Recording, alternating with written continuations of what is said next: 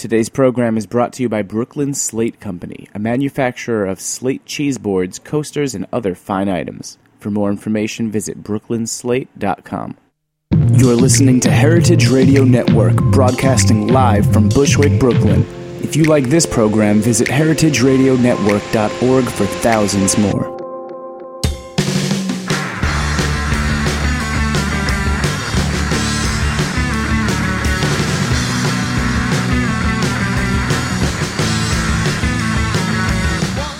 Hey, and welcome to After the Jump. I'm your host, Grace Bonney, and today we're coming to you live from Roberta's in Bushwick, Brooklyn. You can listen to the show live every Thursday at 11 a.m. on heritageradionetwork.org or download the podcast on iTunes. Today, I'm so excited to start a new season with a twist. This year at Heritage, we're breaking the year into shorter seasons, each one with a theme. So for 2014, I'm spending the first season focusing entirely on interior design.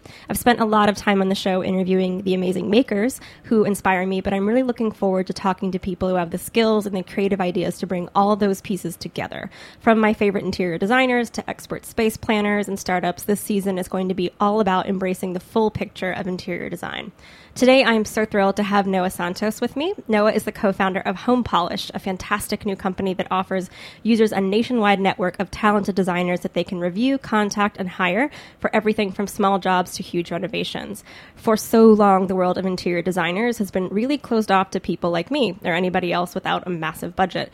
And it was incredibly liberating to find a group like this that was trying to make interior designers, especially really young, cool ones, accessible to anybody with a computer. I'm so excited to hear about how this idea came about, how it's working so far, and where Home Polish hopes to be in the next few years. So Noah, welcome. Thanks so much for being here. I'm so excited to talk to you because I feel like I used to work at House and Garden, and I've been in a couple of publications where I sort of had brief moments of being a part of that kind of like fancy pants design world where people could hire designers and have somebody choose flowers every day for them, like that kind of world. And it's so nice to see how the internet has kind of affected the world of interior design. And I think Home Polish is such a fascinating example of how it's really liberated the world of interior design. What inspired Home Polish from the get-go? Well, I think I started out in interior design, and I think what really inspired the idea for Home Polish was my friends. The idea that, you know, I could provide these amazing services to people who had a huge budget, but then my friends who equally deserved and wanted to love where they live didn't have access to someone who would help them. That really was kind of the impetus behind starting out Home Polish. And I like that. I think a project like this has to come from somebody who's incredibly passionate about interior design. And I was reading your bio before the show, and you described yourself as the type of kid who grew up clipping Better Homes and Gardens for fun, which reminds me so much of my coworker Max, who used to collect Martha Stewart magazines when he was in high school. Tell me a little bit about where you grew up and what your experience was like at a young age with design or sort of the artistic community. It was. I have an interesting background because I think I grew up in Hawaii, and I was born and raised on the beach. So it's kind of funny because now in New York, it's so design-centric. And in Hawaii, where I grew up, I mean, you put furniture wherever you need furniture. On the beach, and you just sit on the sand. So interior design doesn't actually have such a strong hold in where I grew up. But for some reason, I was always fascinated by it. I think I was fascinated by what happened beyond the beach. And so I would always clip and put things in notebooks and whatnot, and then it kind of, you know, I got caught up in a bunch of other things, ended up studying business as well as architecture, but there was always this like yearning to go back to creating homes and spaces that were much more intimate. And when I was taking architecture, one of the issues that I was having was that you kind of lose a connection to the singular person when you're working on big projects. So when I moved to New York after graduating, and I got a job in interior design, as soon as I started, I was like, this is where I belong. And what was that first job that brought you to New York? So I worked for a high-end residential design firm, and I got the opportunity. I came from, you know, a pretty modest background in Hawaii, and I, you know, went to Stanford, and when I went to Stanford, I was like, oh my God, such a glamorous world. And then after 4 years there, I was like, okay, this is too slow. I got to go someplace else. So I came to New York, and as soon as I got this job, I was like dunked into this world of billionaires, and I was like, I have never experienced people with their own planes. And and it was very interesting at first, but then I just, you know, as I started to experience it more and more, I was like, wow, there's such a huge potential for creating someone's home for them, because there's a lot of spillover effects. It's not just about a home. It's about how proud you are to entertain friends, how happy you are coming home every day from work. There's so many spillover benefits when you have a place that you love, that really was... I wanted other people to be able to experience that. I think that's a really great way to describe it. I think one of the things that I've been sad about watching interior designers become like less available to people sort of in my niche is that it's a really valuable connection to work with somebody who is an expert, but also kind of imparts their own wisdom on you. I feel like everybody I know who's worked with an interior designer who's really invested in that sort of professional input, they come away knowing so much, and you kind of become friends with that person who comes in and like transforms your home and gives you like the knowledge and the power to create a space that you really love.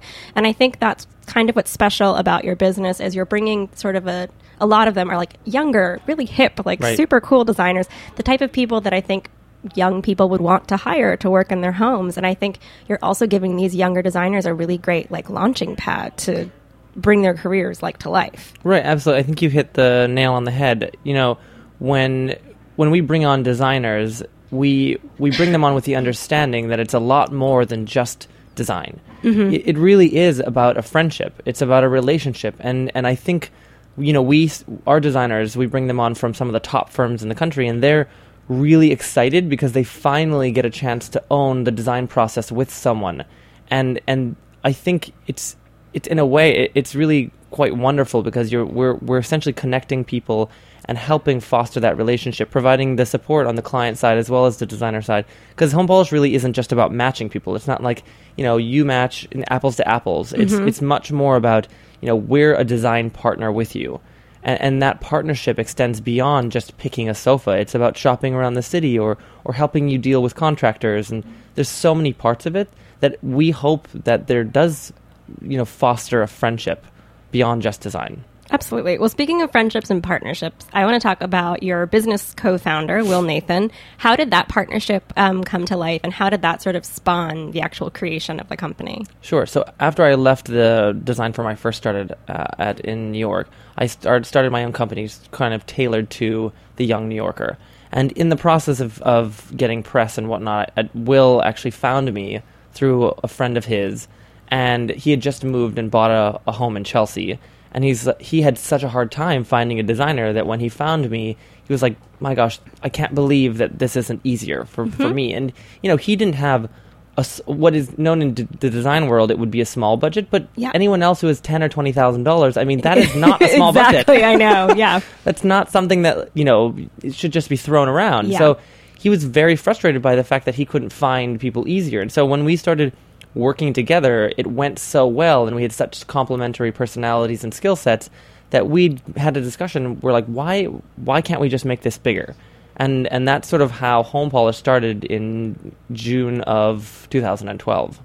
I think it's great when a business springs from like a real need in the niche. And I feel like, as I've been blogging for 10 years now, and I feel like still the main question I get asked on a regular basis outside of paint colors is like, can you recommend an interior designer? Right. And for the most part, I couldn't, because as someone who has a lot of experience in this industry, I have no idea how to find really great but somewhat affordable interior designers, and especially young ones. Like, and for the most part, I kept saying, like, see if you can hire like this blogger, because this person has great taste, and that's it. And you know those people exist, but you don't really know how to find them. And I found you guys because we were looking to make over our office, and one of your designers and a friend of mine, Shelley Sparks, was like, you've got to talk to Home Polish. Right. Like, this is fantastic. You can look at people's work and figure out somebody that seems like a good fit, and they'll work with you. And it's, for the most part, worked out so wonderfully for us. And it's been this great match to work with somebody who's like young and fun and cool, and who you don't feel guilty being like, yes, like to put $10,000 into our office is a lot for a small business, but you know, in the grand scheme of fancy interior designers, that's like a drop in the bucket. So chair. I feel like, yeah, exactly. I mean, literally. And so it's been so lovely to feel like you guys are filling this very, very empty niche of like young people who have a little bit of money, but for whom that's a lot of money, but who want to have like some professional input. And I feel like you've made it very easy for people to kind of pick and choose from a menu what works for them. I'm fascinated by the way you guys have structured the business. Talk a little bit about how you decided to structure, like how people chose a designer and how they purchased time with that person. Sure. I think it's really, really important for us first of all, we only bring on the top designers in their respective cities, and we're in 6 different cities as of right now. How are you choosing designers? I'm curious about that. We have a pretty rigorous vetting process. They have to apply, and then they have to go through a series of interviews and onboarding and insight sessions and whatnot. We choose them based on their work as well as their ability to communicate. I think in design, it's a lot more than just having a skill set. It's about really understanding how to relate to someone. Because I think one of the tenets of Home Polish is that, when you sign up for Home Polish online, we are the ones who match you with a designer based on the scope of work, based on your style, any information that you provide us. And so it's really important for us that our designers are able to translate your personality into your home. Because, I think for a lot of celebrity designers, for lack of a better term, it's really about you hire them for their look. And your lifestyle kinds of molds around their aesthetic. And I don't think that's how design should work. I think you shouldn't try to make yourself fit into a aesthetic box. It should be about the designer getting to know your lifestyle and mapping it around that. In terms of how we work, I think one of the really important things that even I think, quote unquote, affordable interior design services a lot of times don't get right is they don't align the incentives of the client and the designer. And for us, one of the big pieces was we don't charge markups or commissions because we don't want your designer walking into your home to be incentivized to make you spend more money. And I think that's such a fundamental piece of the business that high-end firms just aren't able to capture. So from the get-go, that, for my budget, my designers is incentivized to make my money go work the most. So I think that's really important for us. And then it's just a matter of a designer comes into your home, spends an hour getting to know you, and then suggests an amount of time that they think it'll take to the project. And you have the option to buy that time in increments. I think that's great that you can buy increments. I think that's incredibly valuable for like a younger consumer. And that's frankly like the mass of the blog market are sort of youngish homeowners or renters who have a little bit of time and maybe they think they have more of a budget than they do until they can sort of work forward a bit and then maybe take a break and come back or just do a part of a project. And I think another really fascinating part of what Home Polish does is the program that you have called Swatch, which is like a product discount program. I think that's a very sort of 21st century thing to add to the design market. Tell people a little bit about what Swatch is. So as we've grown in size, we have over 100 designers now. We've been able to approach vendors who, normally both those that normally extend design discounts to designers and then some who don't, even smaller vendors who have never really worked with designers before. And we've been able to negotiate a design discount that we can then extend to our clients. The whole idea is that with Swatch, we're hoping to create even better interiors for the same amount of money that you would have spent anyway. So again, because we don't charge markups and commissions, our incentive is to get the lowest price possible for every single one of our clients, because then we have more money to take the home further, or we just save our clients money, which is a bad thing. Yeah. No, and that's fantastic. I remember sort of in the Domino era, the original, very first version of Domino era, when it came out, I remember there was this sort of weird clash of recommending trade only goods, like designer goods that regular people just literally did not have access to, and you needed to hire an interior designer for, but you still were going to end up paying the incredibly expensive cost plus a designer fee. And I think this is a really interesting addition to your business because it allows someone to purchase valuable but much more affordable time with a designer to then work towards getting some of these goods that they wouldn't have access to in the first place. And I think so much of what you're doing, and I'm hoping the general trend in our market will be, is to move towards making so many things more accessible to people, because I think the more people understand about design and making their home represent who they are, it benefits the entire industry. Yeah, because absolutely. I think the more people have an understanding of products, the more they understand why they're worth investing in, which to me as a writer is important, because I think people often don't understand how much time goes into making really high quality goods and how much time goes into being an interior designer, and why that's an incredibly valuable thing to invest in. We're going to take a quick break, and when we get back, I want to talk about the design industry as a whole and how you guys have used the internet to your benefit. So we'll be right back with Noah Santos from Home Polish.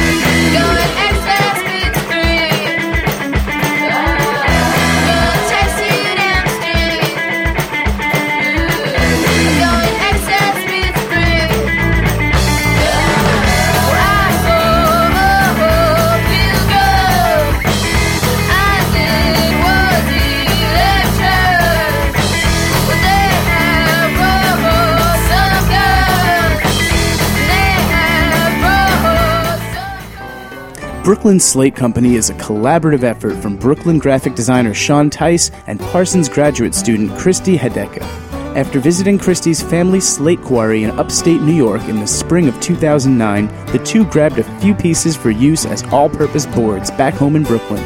They found a number of purposes for the slate and began gifting pieces to friends. The response was so overwhelmingly positive that the two struck out to produce a line of slate products. They now make regular trips to the family quarry in upstate New York to hand-pick their favorite pieces of black and red slate. Some of the slate is sourced from the quarry graveyard, a collection of odd-shaped pieces that were ultimately destined to be ground for use as road cover or baseball diamonds. They then transport the pieces to their studio in Red Hook, Brooklyn, where they do additional cutting and clean the stone to be food slate. Every single piece of packaging that comes with their products, from the envelope to the burlap bag, can be repurposed for other uses. The end result is a product completely unique in cut, shape, color, and overall presentation. For more information and to order, visit brooklynslate.com. Welcome back to After the Jump. I'm your host, Grace Bonney, and today we're speaking with Noah Santos of Home Polish. Before the break, we were talking about sort of the business structure, but I want to talk a little bit about how you get the word out about a new business like this and how you guys have used social media. Because for me, I found you guys through my friend Shelly, but I think I started following you on Home Polish or on Instagram, and I think that's been such a valuable way to find like particular interior designers and particular aesthetics. And so I'd love to hear a little bit about how you guys have used the internet or social media in particular as a way to sort of get the word out or connect maybe with new designers that you want to hire at some point. I think first and foremost for us, you have to concentrate on the product itself. So the first thing we concentrated on to get the word out was the quality of the service. You have to have amazing designers, and you have to treat your clients like give them more than they expect. I think for social media, it's really interesting because it's such Instagram especially, but as Pinterest as well, it's such a visual medium that those kind of social media outlets lend itself to interior design. I think in terms of word of mouth, another thing that really helps is that we treat our designers really well, and so they themselves are spreading the word. So actually we rely on a lot of our existing designers to recommend designers who they think would be great additions to the team. So there's a lot of different avenues that we've kind of started to develop to get the word out. I think that's great. I think it's really nice that you guys are kind of bringing in friends of designers and things like that, because I think that all those people that are trusted, it's a huge, valuable resource. I think we're working with Amanda Gorski through you guys, and Amanda's been so valuable in terms of bringing in like contractors and people like that I don't think regular people like me have any idea where to hire like a really good person to like, prep your walls and like fix stuff it's beyond sort of my DIY wheelhouse. And so I think it's really valuable to have somebody like that who comes with their own sort of huge collection of people they trust, they've used before, and know how to handle in terms of like actually managing a project. What's the hardest part about running this business? Like, what's the biggest challenge you guys have come up against so far? I think one of the biggest challenges, it's actually exactly what we were just talking about, is managing those external contractors. It's making sure that the contractors that whether it's upholsterers or we're knocking down walls or doing entire renovations, that those guys have the same attention to detail and commitment to quality that we have. And we really rely on our designers to make sure that they manage that process. And then when necessary, Home Polish also steps in. I mean, we work with specific individuals in a lot of cases, especially for our larger projects, because we know that they're committed to a high level of quality, and that our clients, even though you may not be spending a lot of money, you still want the best product. Yeah, absolutely. I'm also fascinated in the sense that you guys are working with so many different designers and you get access to so many different projects. Like, what an interesting way to analyze the design scene right now that must be. What are some of the big trends you're seeing in homes? Like, are you seeing people, like, there are a lot of requests for brass fixtures or a lot of requests for, like, textiles? Like, what are you seeing in terms of trends in houses right now? I think a big trend that I'm actually particularly excited to see is sort of a movement away from, say, the traditional rule book, which is I can't mix woods, I can't mix metals. I think we're getting a lot of interest in brass, a lot of vintage pieces, and just the idea of freedom when you're designing. And I think that's something that Home Polish really stands for at the core, is you don't have to make your home look like the latest issue of a magazine. You should make your home look like something that reflects you. It should essentially be you unloading your closet. I think one thing that's really interesting in New York and a lot of metropolitan areas is people spend so much time meticulously putting together their outfits, and then when it comes to their homes, they kind of hit a brick wall. So with our designers, we like to say, you know, they come in, they kind of unload your personal style, take a look at what really it means to be you, and then we don't necessarily need to follow a rule book when like, oh, you have to match your table to your floors, and I think it's just that freedom of like self-expression, which is great. I think the aesthetic that I've seen in a lot of the homes on the Home Polish site is such a really great reflection of at least what I've been seeing for the last few years in the industry, of people really being happy with like perfectly imperfect homes, in the sense that they don't look like Elle decor, not everything is symmetrical, like there's not like a coordinating pattern on every different surface. It's very much like a real house with real items that somebody's collected, and I feel like for the most part I've seen your designers do such incredible work that feels relatable, and I feel like our community has been through this huge swoop of like wanting to see these perfect houses that are like completely unattainable, but inspiring in the sense that like, oh, one day I hope I have that. But I feel like it's really changed in the last like 3 or 4 years, and people want to see homes that are beautiful, but that are real. And you can tell that real people live in them. And I feel like from all the portfolios I've seen on the Home Polish site, you guys have really kind of nailed that idea of like, we're not going to come in here and make this the designer's personal style. We're going to make this like the best version of this homeowner's personal style possible. I think one thing that's been surprising to us and to others who've learned about Home Polish is that the majority of our clients are actually renters, and most people, that's interesting. Right? Most people who rent do not typically hire an interior designer, and they're like, you know, we always get, oh, I'm going to hire you guys one day when I own. But for me, what I learned before I even started Home Polish was renting an apartment I saw as more of an opportunity to explore my style, because you're only going to be there for a year or two. You don't have to invest a ton of money in, but you experiment as you go along, because one day when you buy that amazing townhouse and you have $100,000 or $500,000 to spend on it, you're going to want to know what you like and what you don't like. And even for me, I've moved 3 times since being in the city. I actually enjoy moving because I get to start over. I've learned that what I thought I liked is not actually what I like. And so it's really interesting. I think that learning process is something everyone should go through, even if it's a very small space. What's the sort of process that, I mean, I'm sure every interior designer has a different idea about this, but as sort of a larger brand, what's the process you think homeowners should go through in order to discover like what their personal style is? Do you have sort of a range of questions that you ask them, or how do you sort of get at the core of what somebody's style really is? I actually think that you can learn a lot from people's style in the small bits of what they collect.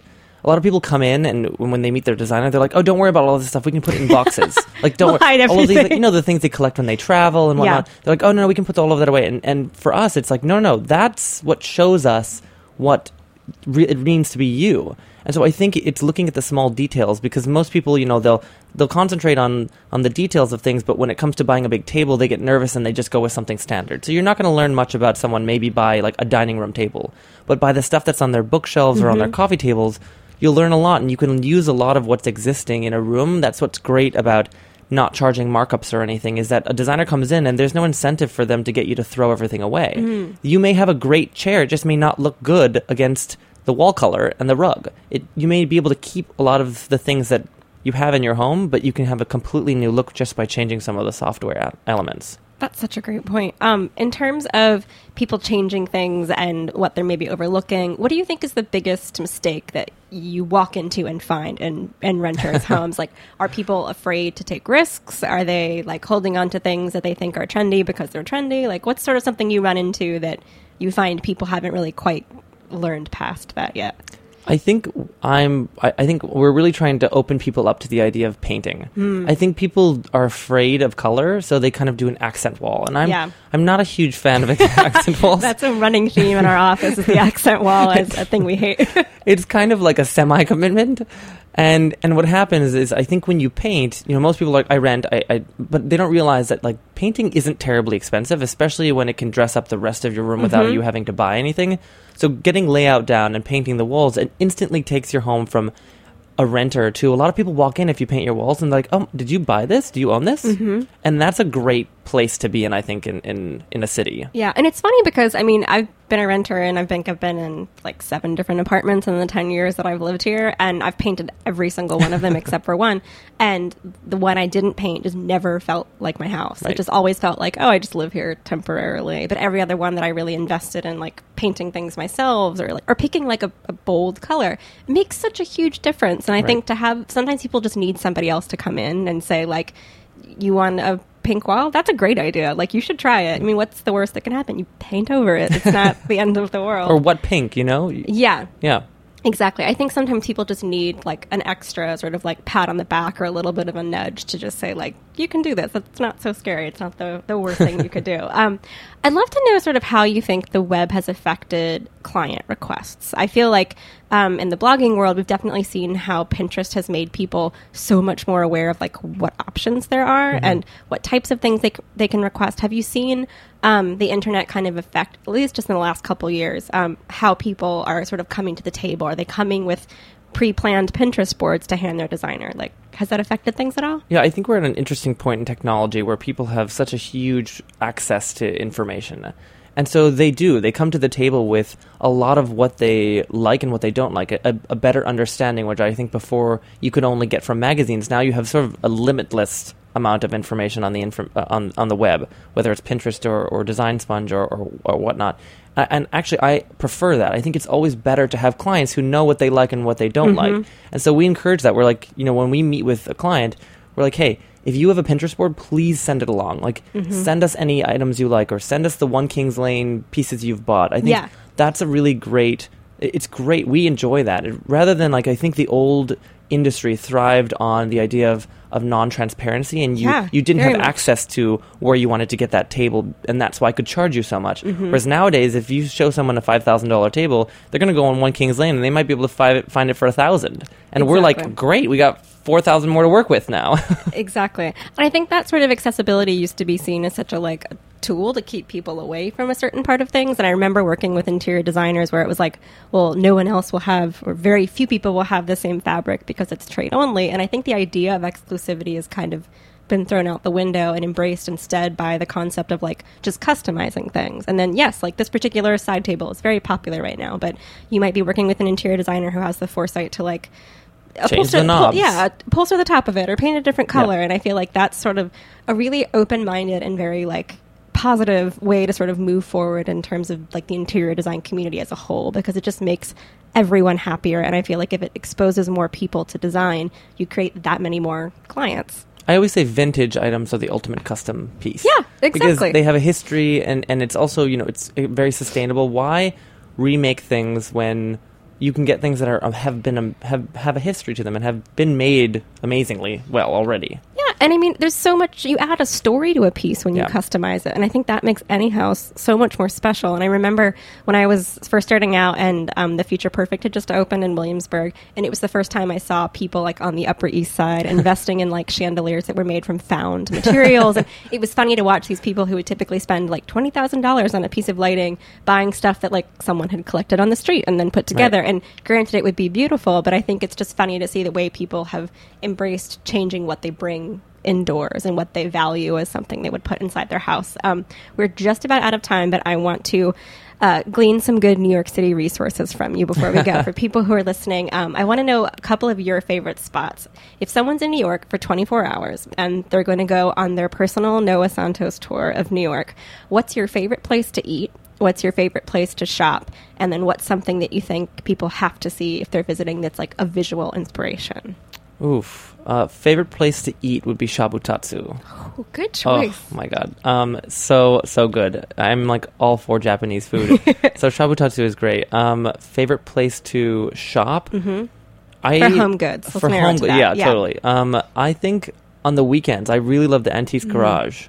I think there's something for everyone there, and whether you just want to buy something for a loved one at home, I think that it's really amazing experience. It's so very New York as well. And then what was the last one? Something you think people should see that's like a visual inspiration, whether that's a museum or like a really gorgeous garden. What's a place that you go to if you kind of need to be inspired visually? For visual inspiration, I sort of am very much a homebody, so I actually stick within like I love Madison Square Park. I love going there because I think it's one of the parks that people don't pay much attention to for the most part, and it's kind of like a neighborhood feel. I live in Manhattan, so it's getting that neighborhood feel is kind of nice. And then you don't want Gramercy Park, which is like gated. Yeah. I'd rather have like to be allowed in. Yeah. I would like that park. If someone would give me a key, I would enjoy that. Skyline as well. The Highline Park is also like where I want to just stroll and I just want to think. Then I go there. That's a great choice. Well, Noah, thanks so much for being here with us today. And for all of you listening, you can check out Home Polish at www.homepolish.com, and we'll be back next Thursday. Thanks so much for listening. Thanks for listening to this program on heritageradionetwork.org. You can find all of our archived programs on our website or as podcasts in the iTunes Store by searching Heritage Radio Network. You can like us on Facebook and follow us on Twitter at @heritage_radio. You can email us questions at any time at info@heritageradionetwork.org. Heritage Radio Network is a non-profit organization. To donate and become a member, visit our website today.